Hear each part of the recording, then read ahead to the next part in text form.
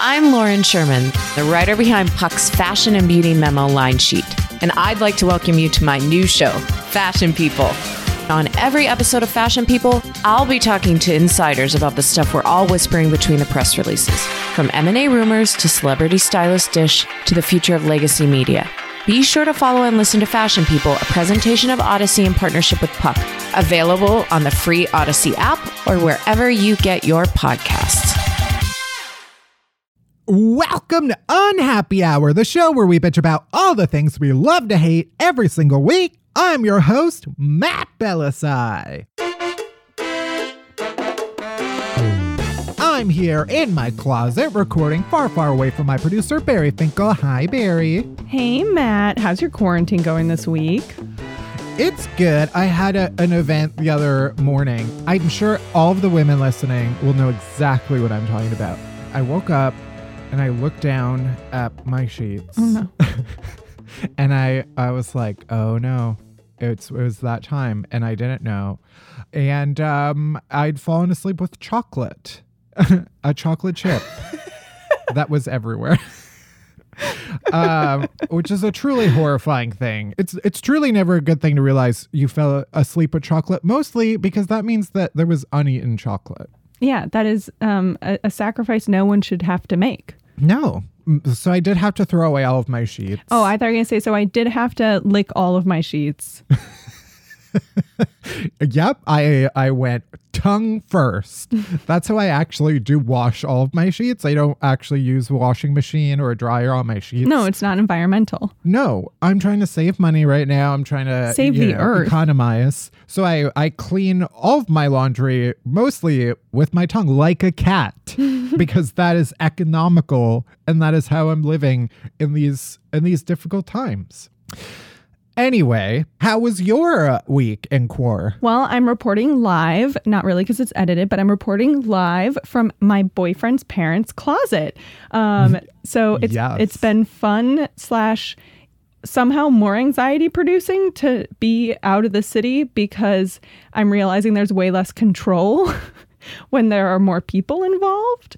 So there's that. And my dad really, really, really loved the deep dive about depression. And then also very gently was like, maybe you should get back on antidepressants.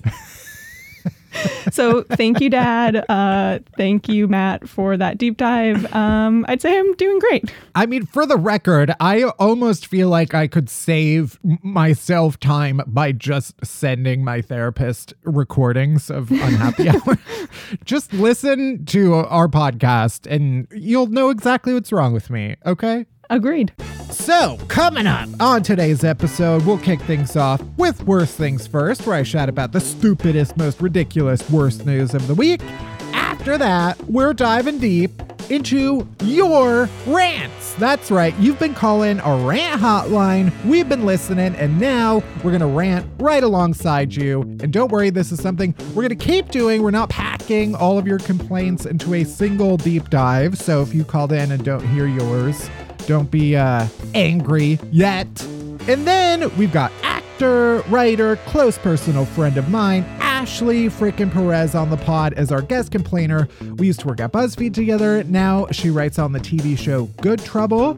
She's got her very first book, Read This for Inspiration, available for pre-order right now. And BT Dubs, we recorded this several months ago when we could still be in the same room together. Remember when we could be in unventilated rooms together? That was fun. Good times. I remember fondly sweating in a room with another person. Can you imagine? Smelling each other's sweat? I never thought that I would miss that. I long for it every second of every day.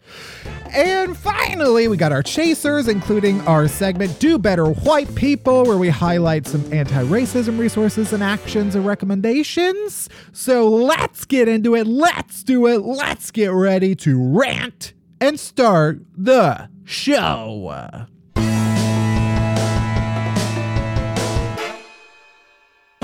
All right, worst things first. Let's talk about the worst news of the week. First, in dog news, an 8-year-old chocolate Labrador named Eros who lives in Colombia and who is my best friend and is your best friend, has made a name for himself as a delivery dude. Hero.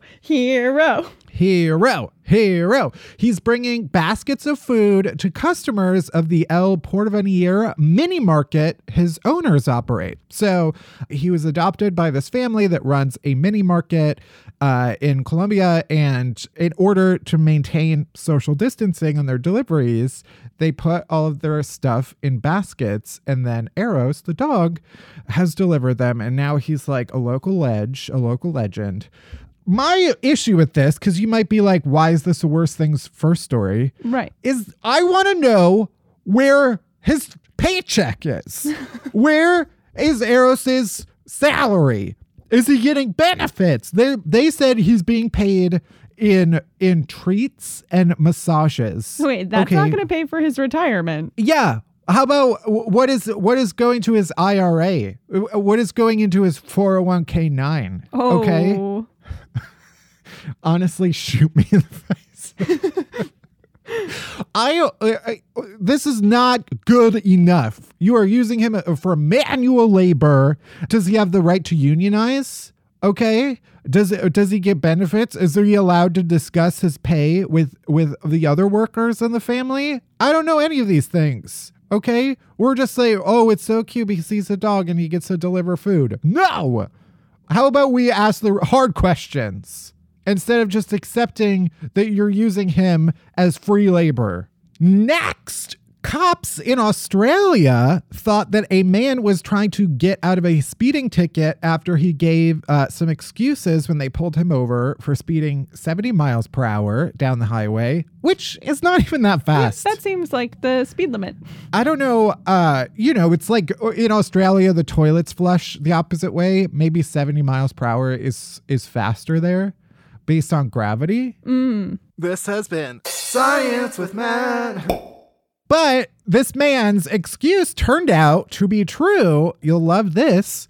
An eastern brown snake had slithered into the front seat of his truck while he was driving down the highway and tried to bite him. No.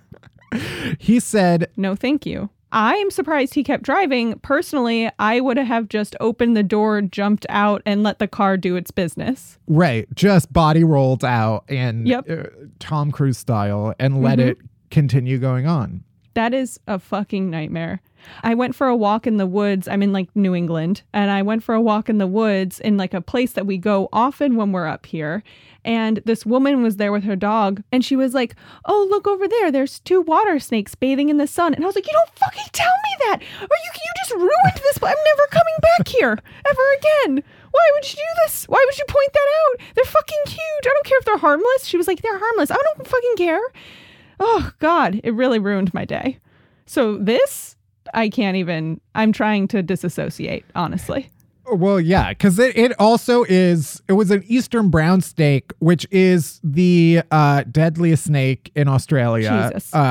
It kills more Australians than any other snake species. That's just upsetting on so many levels. Oh, it's the deadliest snake in the world, and it kills more Australians than any other snake species. I feel like calling it an eastern brown snake is not fair, and that that seems like a nice cuddly snake. Like, oh, an eastern brown snake, sure. Like, you need to name it more aggressive than that. Yeah, like the spiky death snake. Yeah. The man later told police, it just started to wrap around me. Its head just started striking at the chair between my legs. It was pretty bloody, terrifying. Oh, I should try to do an Australian accent. Crikey, it just started. I can't do wow. it. I won't even attempt an Australian accent because I simply cannot. The man grabbed a knife, which he used along with his seatbelt to kill the snake and toss it in the bed of his truck. But he thought that it had bitten him in the struggle. And so he started speeding to get to the nearest hospital because it is the death spike snake. And so the police stopped him and he was like, hello, I got attacked by a snake. And they didn't believe him at first. And then he was like, look at the goddamn snake that's in the trunk of my car.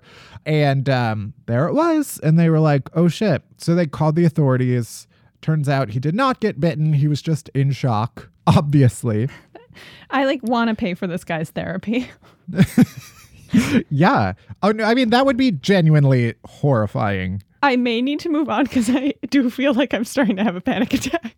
And finally, a serial burglar, which is a repeat burglar and not a thief of cereal, has finally been stopped in a town just northwest of New Orleans, Louisiana, after stealing multiple items of clothing.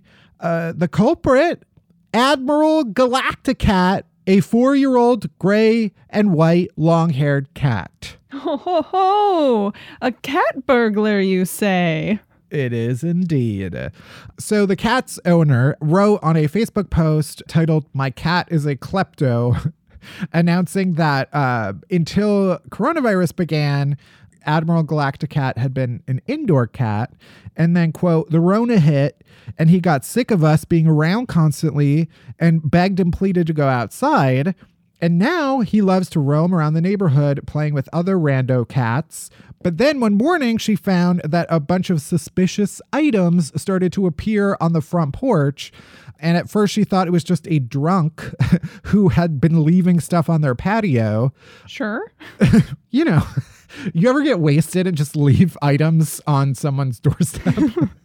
That was me in college every day. And then she said, lo and behold, it was their cat who was seen stealing people's clean laundry and bringing it home. So she wrote the Facebook post to offer to wash the items and return them to the victims. And she said, quote, "You are more than welcome to come by and grab the bag and shame my asshole cat if he is around." It sounds like the perfect cover up to me. Oh. You just steal a bunch of stuff and blame your cat? Okay.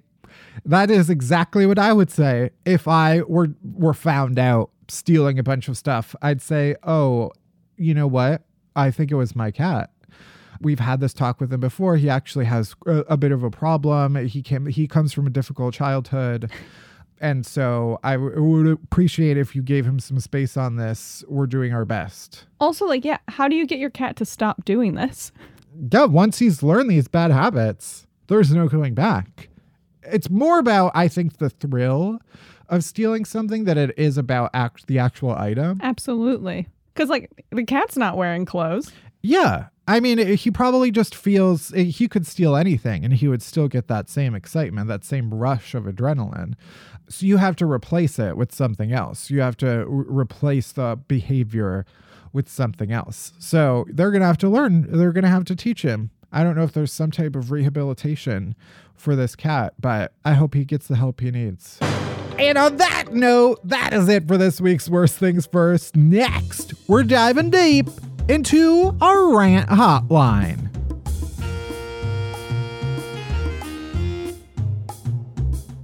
Deep dive, deep dive, deep dive, deep dive, deep dive.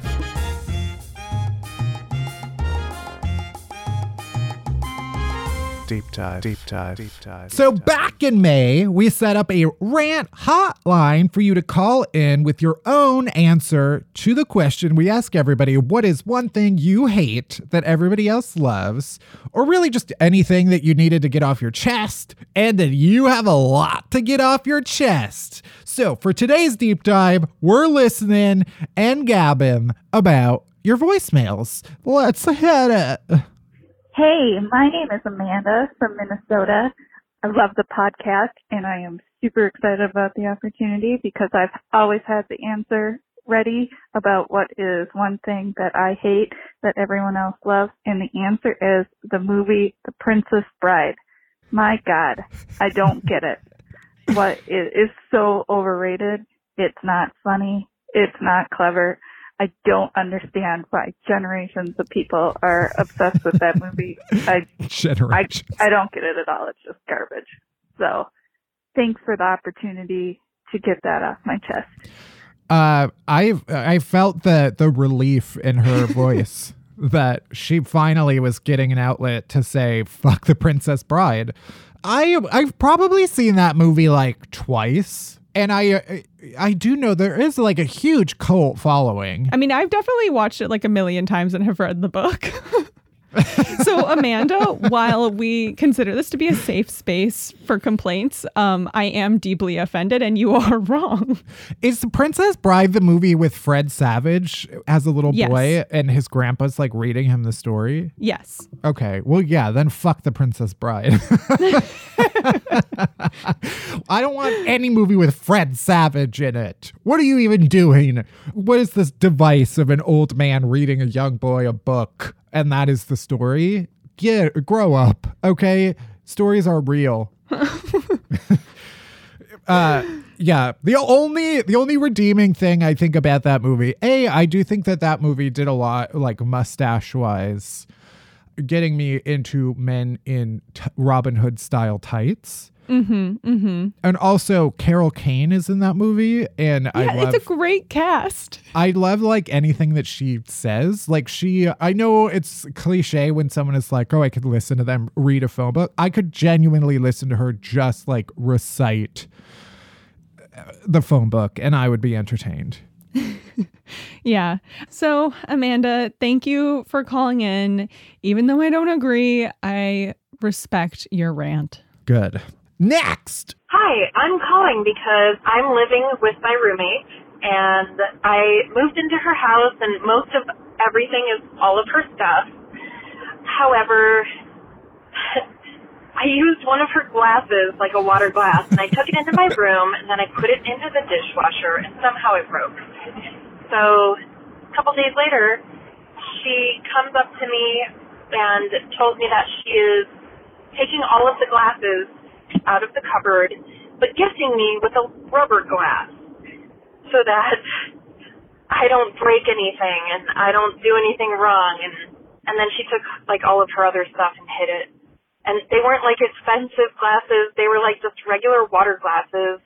I don't know. I'm 36 years old and I feel like I've just been given a sippy cup. And it's just stupid. So that's my rant. Oh my God. What a nightmare for you. That is truly insane. It's just like glasses break, okay? You didn't use the Queen's china. It was the glass. And they break. You know how many of my glasses I've broken? All of them. Oh my God. I love it. I can't believe that. I can't believe your roommate went out and actually bought you a rubber glass. Also, what the fuck is a rubber glass? Like, yeah, I've never seen a rubber glass before. It is so rude. It's like it's not passive aggressive. It's just aggressive. It's just like, you're a grown ass woman. You don't need someone to be like, you made this one thing went wrong, and now I'm labeling you as a glass breaker from here on out. The point is, glass is fragile and nobody knows how it works. Nobody knows what it's made of. Nobody knows exactly what chemicals go into that. And sometimes they break. Okay, roommate. Next. Hi, my name is Erin.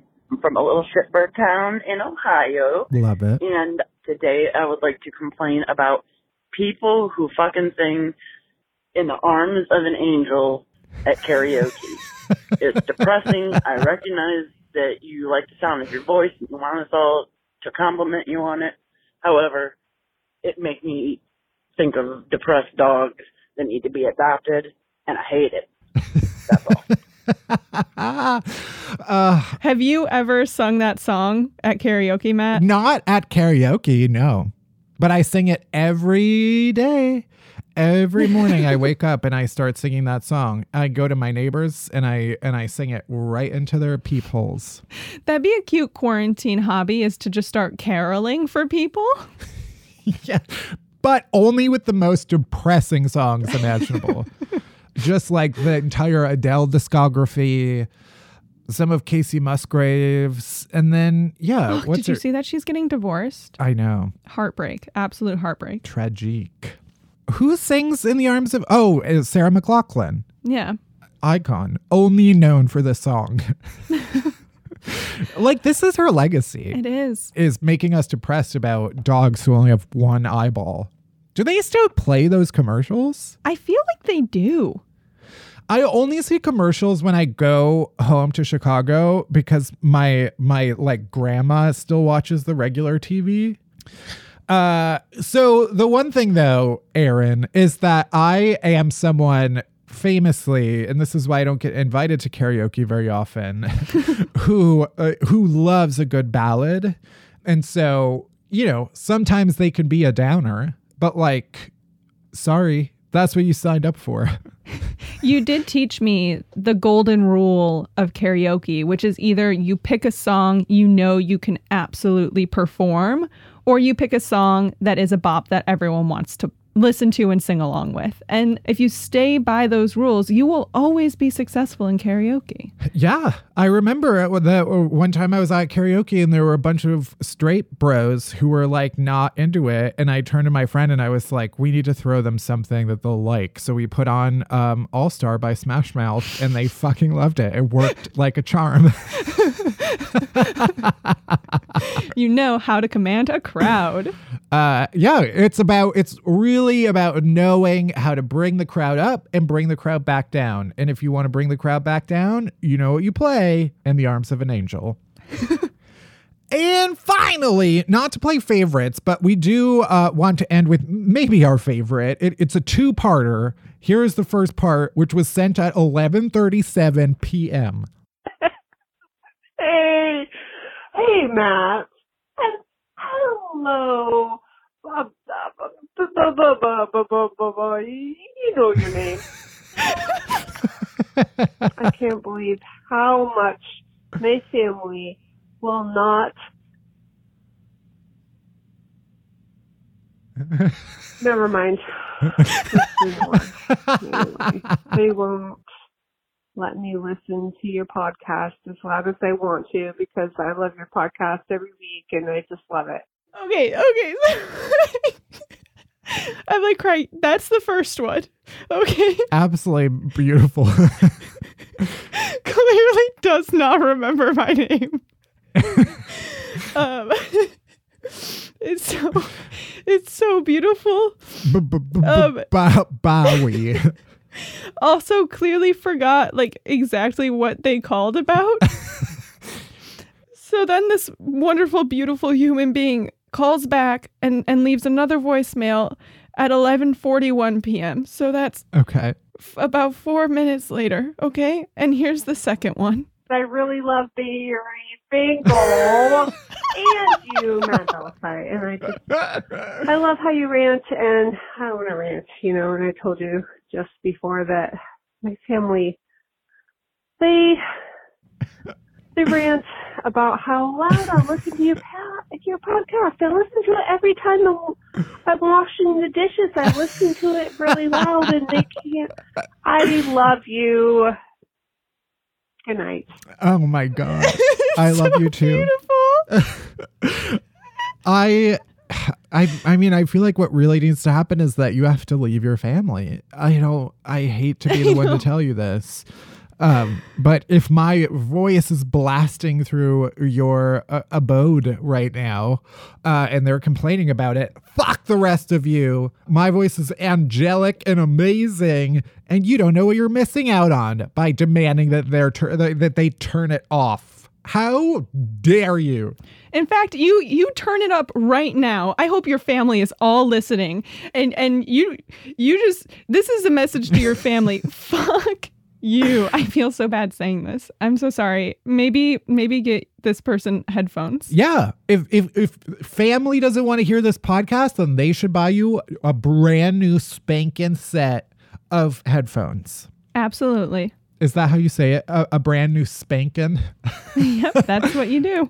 Anyway, from Bowie and me, thanks to everybody who ranted. We'll feature some more in future episodes.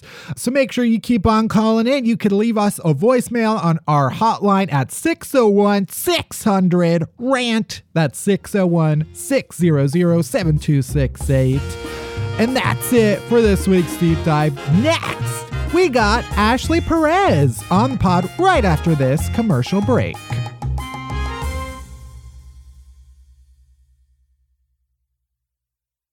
I'm Bobby Finger. And I'm Lindsay Weber. And I want to tell you about a podcast I think you're going to love. Who Weekly is a podcast about everything you need to know about the celebrities you don't. Does celebrity news stress you out? Are there too many people you've literally never heard of? Check out Who Weekly, a podcast hosted by Lindsay Weber and me, Bobby Finger. Each episode goes deep into the biggest Who-lebrity stories of the moment, and if you're still confused, we even have a weekly call-in episode where we'll answer the most burning listener queries. Who Weekly airs twice weekly with brand new episodes on Tuesdays and Fridays. Listen and follow Who Weekly on the Odyssey app or wherever else you get your podcasts. I'm Shimol Yai, and I have a new podcast called The Competition. Every year, 50 high school senior girls compete in a massive scholarship competition. I wouldn't say I have an ego problem, but I'm extremely competitive. All of the competitors are used to being the best and the brightest, and they're all vying for a huge cash prize. This will probably be the most intense thing you've ever gone through in your life. I remember that feeling because I was one of them. I lost. But now, I'm coming back as a judge and also a kind of teen girl anthropologist.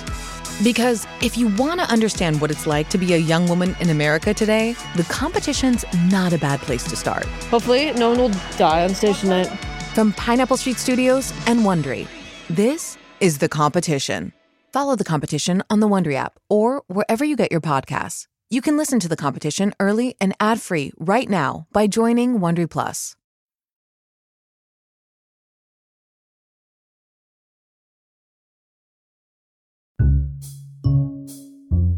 My guest complainer today is my friend, writer, comedian, personality, creator, Ashley Perez.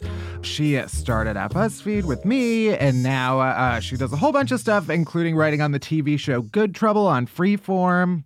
Welcome. Thank you. Did I miss anything? No, I'm just a cat mom now, like a true lesbian. Good. And am I allowed to tell them things that you did at BuzzFeed? Yeah, I guess.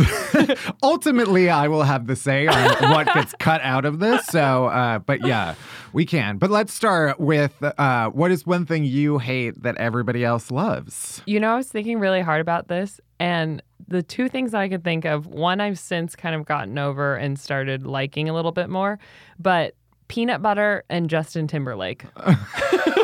Okay, let's address each of those in turn. So can you guess which one I like now? Peanut butter. Yeah.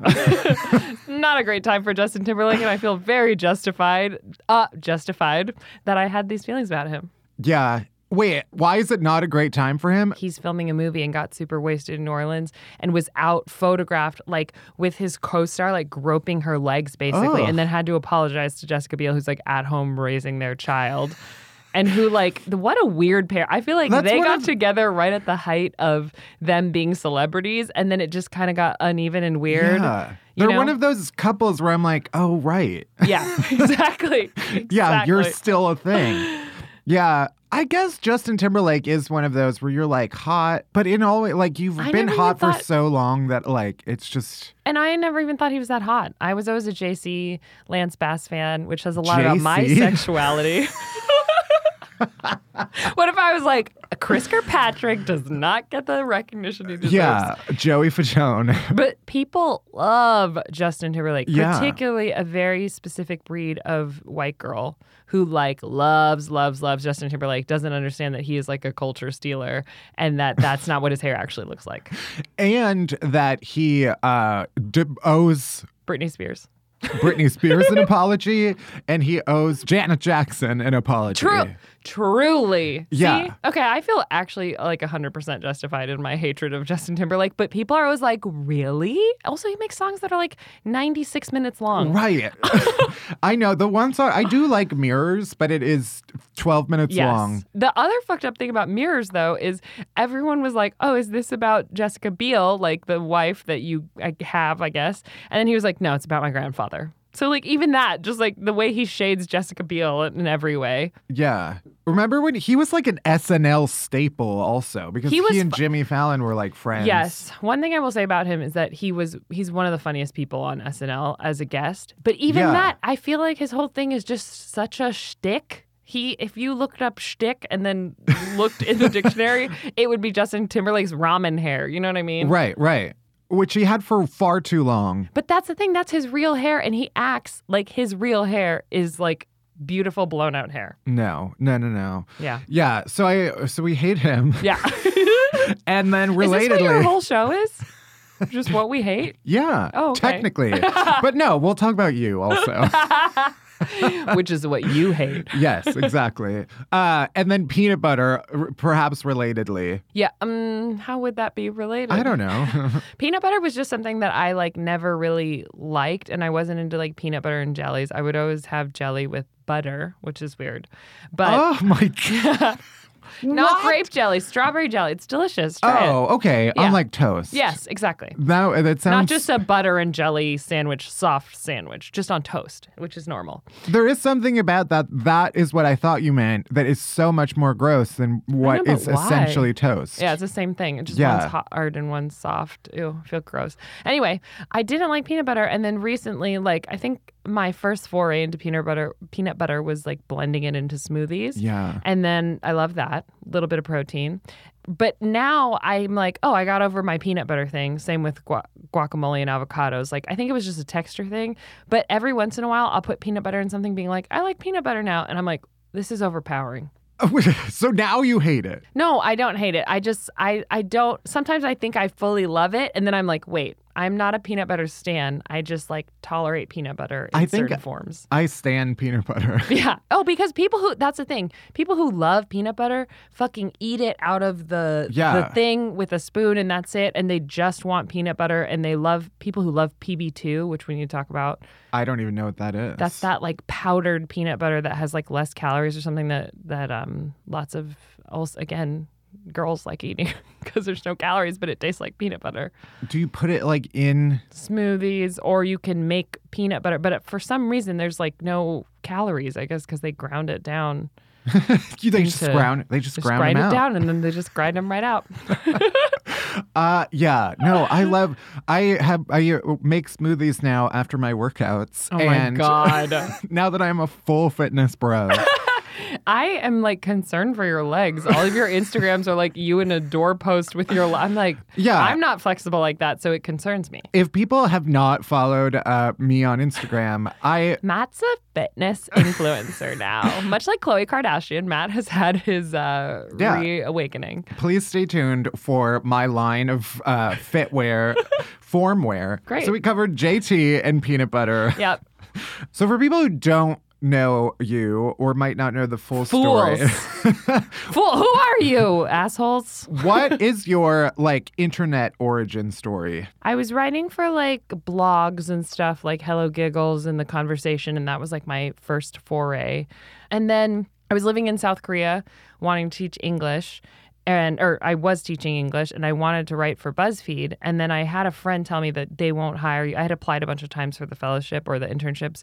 And they're like, no, they don't hire you unless you write something that goes viral. So I joined the community tab and wrote one post that I remember it got like 10,000 views. And that blew my mind because on my blog, the biggest thing I'd ever written had like maybe 3,000 views. And even that was like, this is the 3,000 people I don't know. Right. And so when I got 10,000 views, I'm like, oh, fuck yeah. And then the second post I wrote got 1.2 million views in 10 hours. And at that point, Ben Smith told me that at that point, that was like the most viral thing that had gone up on BuzzFeed. And it was like a community post. What was it? It was what it's like to be a 20-something as told by girls, Mean Girls, and Bridesmaids.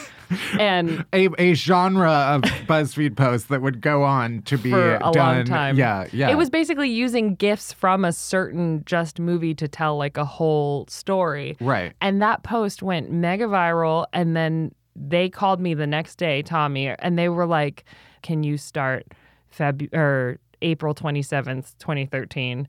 And I was like, yes. And I just booked a ticket straight to New York from Korea. And that was my like internet origin story. I guess I knew that, but I don't know. I don't know. I just assumed that you were in New York right before. No. But you moved to New York for that. I guess I did the same thing. I moved to New York for it. And then I started in a weird subclass like in between with me, Aaron Chack, and Ariel. And we were all 3 23-year-olds, and that really freaked us out because they had also never at that point hired an entire class of fellows. Like, you guys were the ones who were telling us, like, most of the time they hire like 2 out of 5 or whatever it is. My story with Matt, my like beginning story with Matt, is that we had to pass Matt's computer every day to go to the bathroom.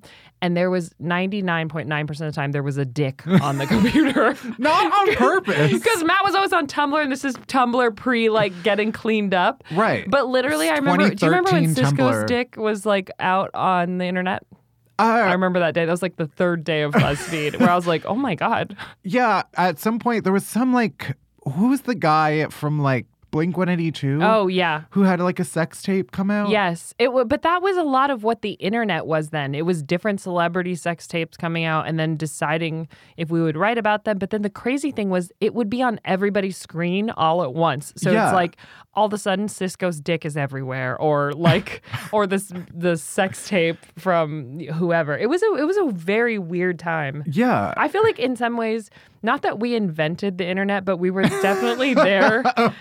We were there. I'm going to Al Gore right now.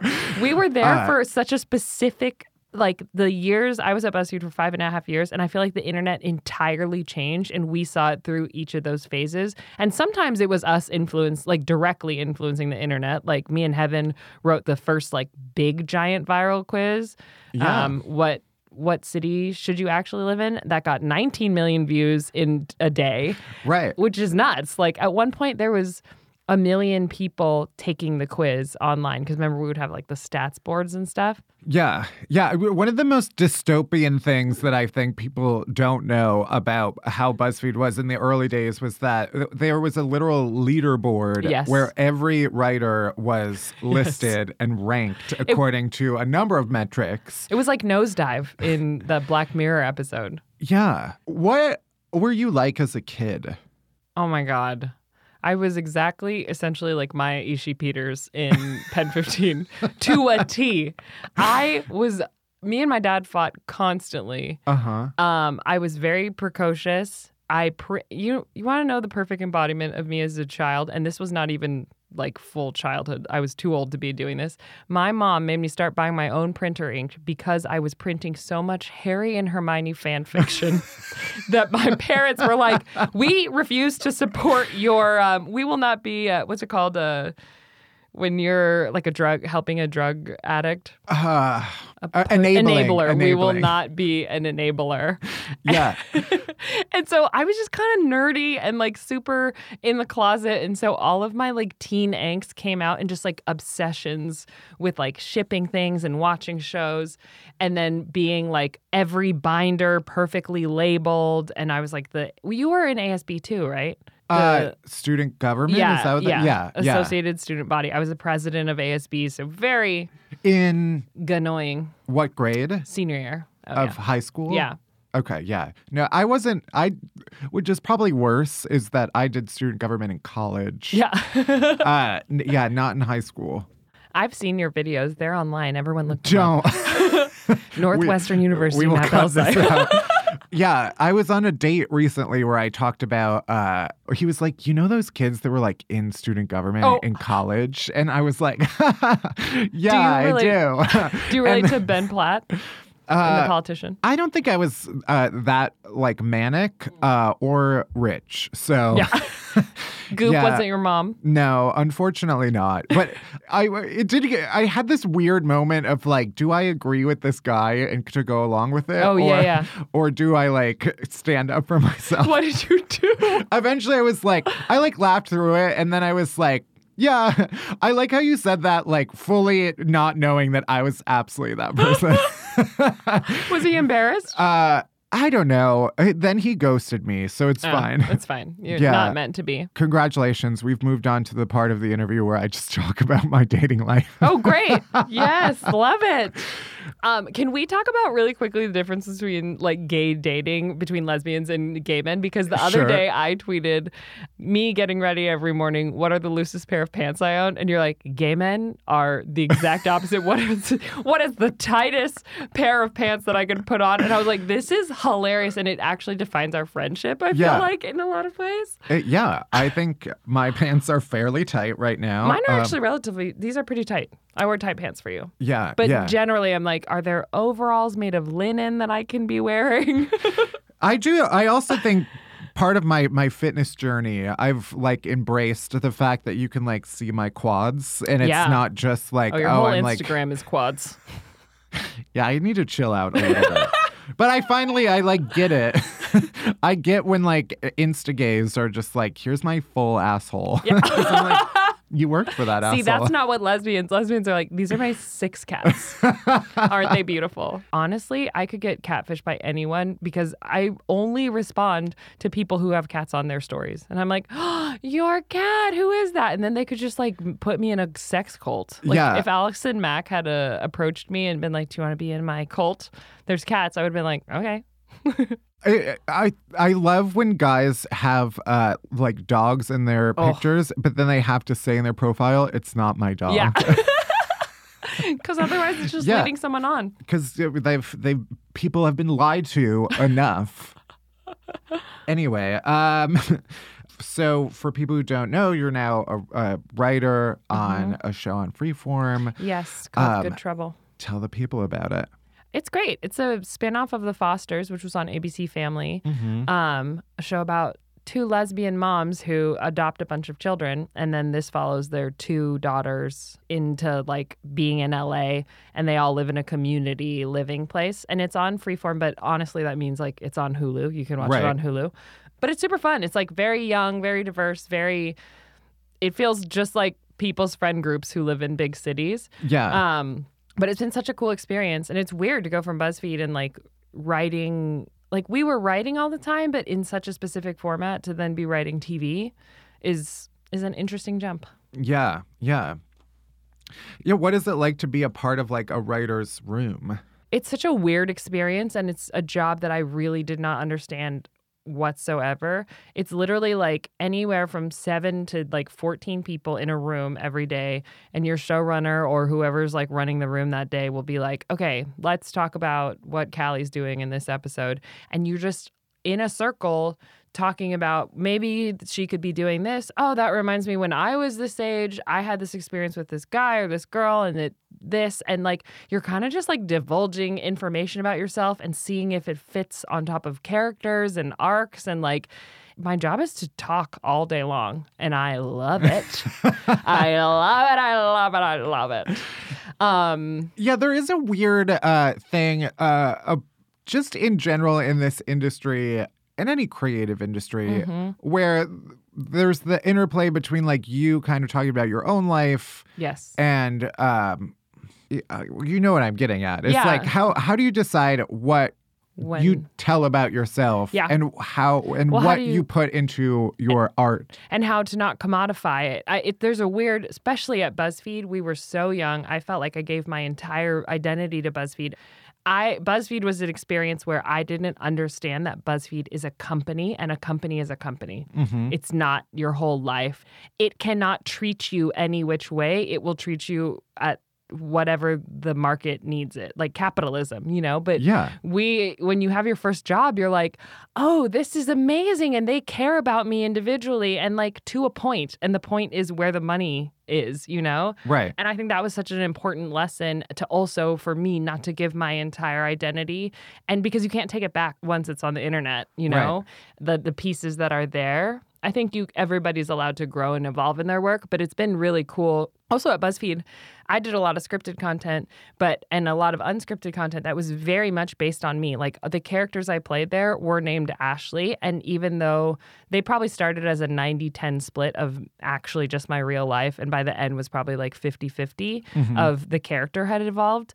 But now it's really fun to write my experiences on a character who is not me at all. Right. And I don't have to then toe that line of who am I in real life and who is my persona. And that's a super hard thing. And I know you've had to deal with that too, of just like, you're not drunk all the time and complaining all the time, like only like half the time. Right. But, more liberal split. Yeah, exactly. Yeah. No, that is a like hard line to straddle in that. Yeah. Always back to straddling. But in a way that like working at BuzzFeed fucked with that a lot, because the other element of it is that you gain an audience and you get people who really respond to that part of you that you're putting out there, but you don't want to like let them down. Yes, but you also are not just that one thing, right? That they like grew to love while you were in that period of your life. So now I feel pretty balanced in terms of like I have a job that is a job that allows me to still be creative and still talk about my point of view. And then the thing that I am doing now too is writing my own movies and writing my own, like working on TV shows and stuff, so that because my job in a writer's room, you are just one piece of a tiny cog and it's not your show. So you don't, unless you're the showrunner or the creator, it's not your show. And so you have to also be okay with letting go of it. Like you pitch something and it may or may not stick. And that's really different from BuzzFeed. We were EPing everything we did and it was our show and we got to decide exactly, like that was really nice. Top down, there wasn't a lot of make this type of content. It was like make whatever you want to make as long as it goes viral. Yeah. And so that was hard for me to be like, oh, I am not here to be the boss. I am here to just contribute. And in the end, it's not my decision what goes into the show or not. Yeah. Which can be very freeing. It is, because then it's just a job. And then I put my energy for the things that I want to do into my own movies, into my own, which are just gay rom-coms, by the way. That's all I want in the world. Yeah. Well, let's move into our section called Elaborate, which is where we found tweets where you express your hatred of things. Oh, my God. Every podcast I'm on, people are like, hey, you once tweeted that everyone became gay because of Kirsten Dunst. Explain. Yeah. Most of these are fairly innocent. I'm going to say it. House Hunters is the worst HGTV show. Oh. Strong stance on House Hunters. Have you come around since 2017? No, I don't. Well, I think there are probably worse shows now, but I do. Yeah, the worst show on HGTV show. Yeah. Because I was a big Magnolia fan with Chip and Joanna, Fixer Upper. Right. Basically, House Hunters is just the most basic format, and the production value is not there. And I think I do stand by that. Probably not as adamantly, because I know there's got to be worse trash on there. But it is kind of just a lazy format and boring. And also I found out, I mean, everything on TV that you see is fake. I'm just going to say that now. But they have already pre-bought the house when you're watching it. So they're going around like shopping for those houses. And there's never a decision. There's a red laser right between your eyes right now. And Mr. HGTV is about to take you out. But that really, when I found that out, that kind of killed it for me. I'm like, why are we, this is like, yeah, great. Okay. It's official. People who talk while on the elliptical are the worst. Why?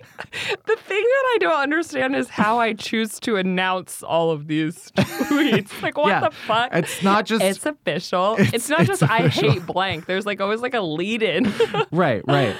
I'm like, now I'm just impressed by that. I cannot talk on the elliptical. And B, yeah, I could see that being the worst, because I imagine then they're on their phone, like people who are on their phone at the gym. Yeah. You know what I mean? And it's just like you're trying to run or have a thing. But I think my hatred for some of these things has lessened. Yeah. Yeah, that's allowed. Yeah. I won't cancel you over your hatred of people who talk on the elliptical. Wait, are there any, you can cut this out of the episode, but I just want to know, are there any of my tweets that you disagreed with where you're like, this is fucking crazy? Or were you like, no, I get it? The one thing, and I don't know if your stance, because this was also a very old one, was you tweeted about I needing to buy another natural deodorant because you lost yours. Oh, and what did I say? The full tweet is, in quotes, I need to buy another natural deodorant because I lost mine, end quote. Might be the worst sentence I've ever said.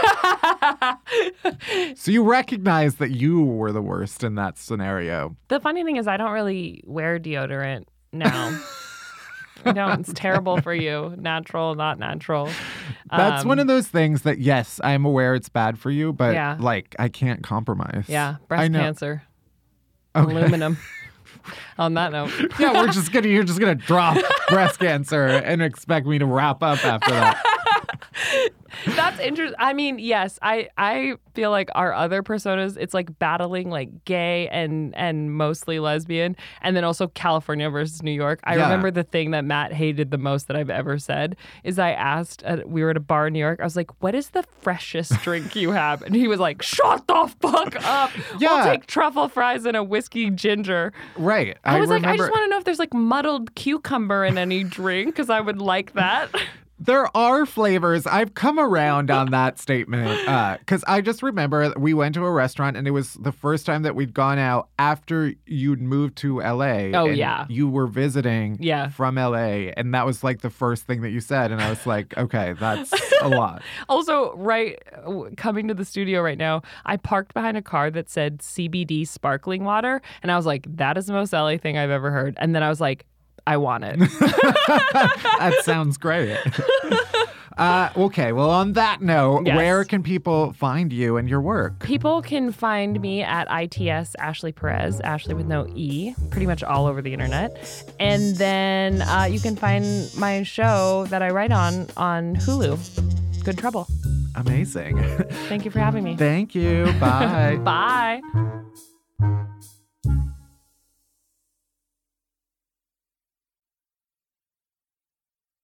All right, we're almost there. We're almost at the end of the show. But first, our chasers. Chasers are the good stuff that helps all the bad shit go down easier, starting with Do Better White Bull, where we recommend some resources to help make the world a little bit better. And Matt, it's your week this week. What are you highlighting? So this week, I want to recommend a documentary on Netflix.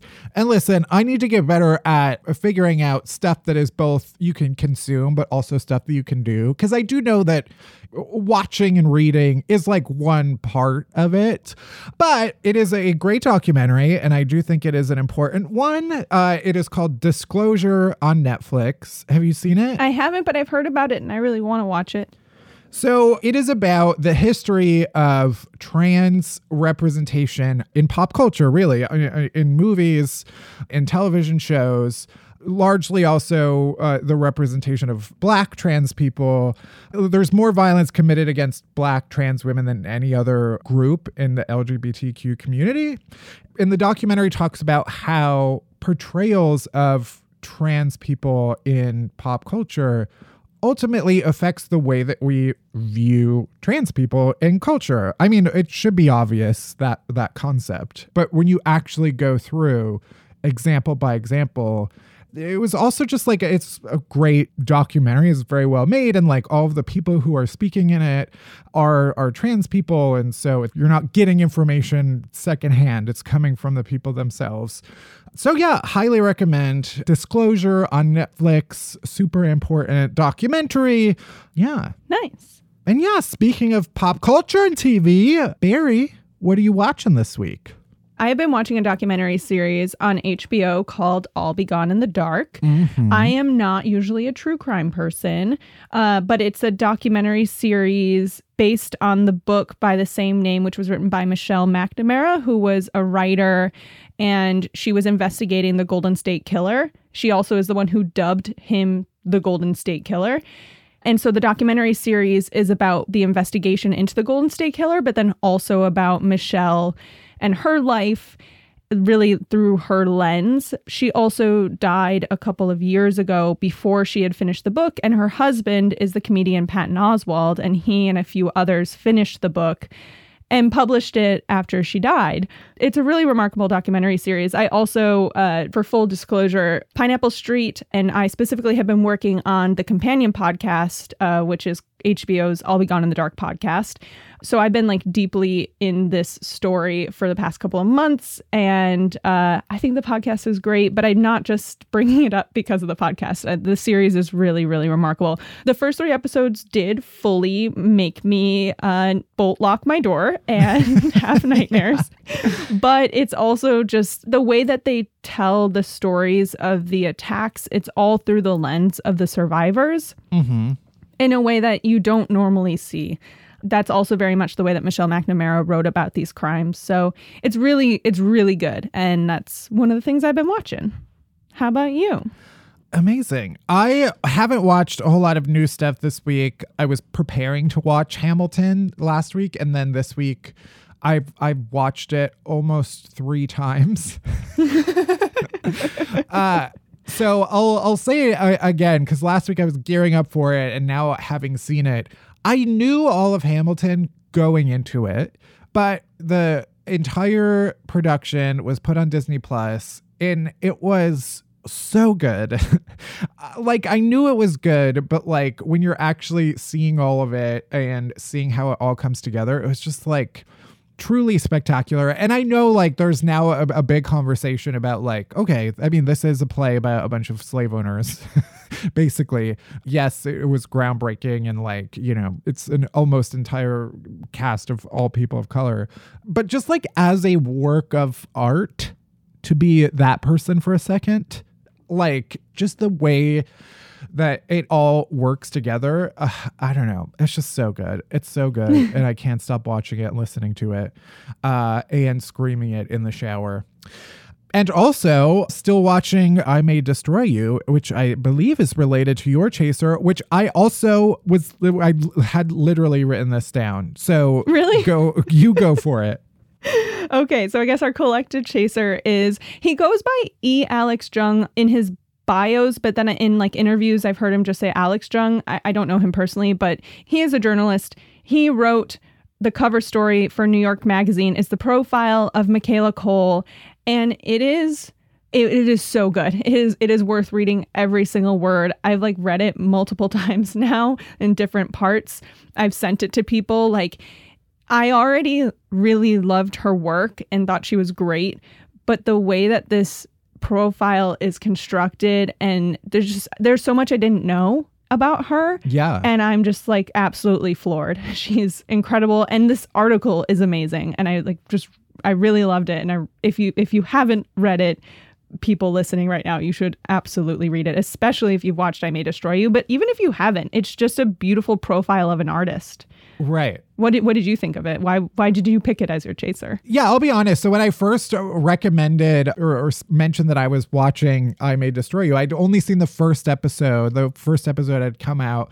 And like what it ends up being about only really happens in the last bit of the first episode, which is like she's assaulted. And then the rest of the series is like her kind of reckoning with what happened. Mm-hmm. And then reading the profile and hearing about how the content of the show is informed by her own life, and like, yeah, I also just love everything that Alex Jung writes. And I remember, I mean, this is just name dropping kind of, but I had I was at some like Vulture event, and I saw him, and I went up to him and I was like, I love everything you write.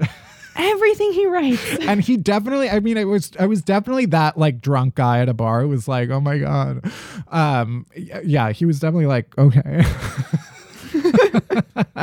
The point is, I fucking love him and I love her, and this profile combines them all. So yeah, highly recommend reading that and sharing it. My only other thing was this, just to put on my usual Matt Bellassai hat. So Calm, the app, this is not an ad.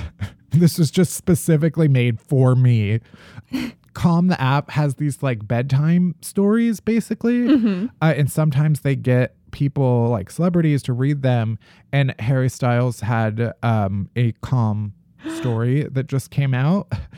I'm saying this having not listened to it, so I might actually not make it to next week's episode. So I assume I will listen to it. It will lull me into a Sleeping Beauty style coma, really, that I won't be able to wake from. So unless he kisses you on the lips. Exactly. Mm-hmm. I'm very excited to listen to this. It is exactly what I need right now, to hear the beautiful dulcet tones of one Mr. Styles while I'm drifting off to sleep. And that is it. So thank you for listening to Unhappy Hour. You can head to Apple Podcasts, Spotify, Stitcher, wherever you get podcasts. Hit that subscribe button and then rate us and review us. But only if it's nice. I don't want to hear your shit. Unhappy Hour is a production of Pineapple Street Studios. It's produced by Barry Finkel, Melissa Slaughter, and me, Matt Bellassai. Special thanks to Jenna Weiss Berman and Max Linsky. Our music is by Hans Del Su. You can bother Barry at Finkelberry Pie. You can worship me at Matt Belisai. And you can follow Unhappy Hour Pod on Twitter for all the latest podcast buzz. And once again, you can leave a voicemail on our rant hotline at 601-600-RANT. That's 601-600-7268. And that's it. That's everything. Thank you for listening. See you next week. Bye-bye. In the arms of an angel, fly away.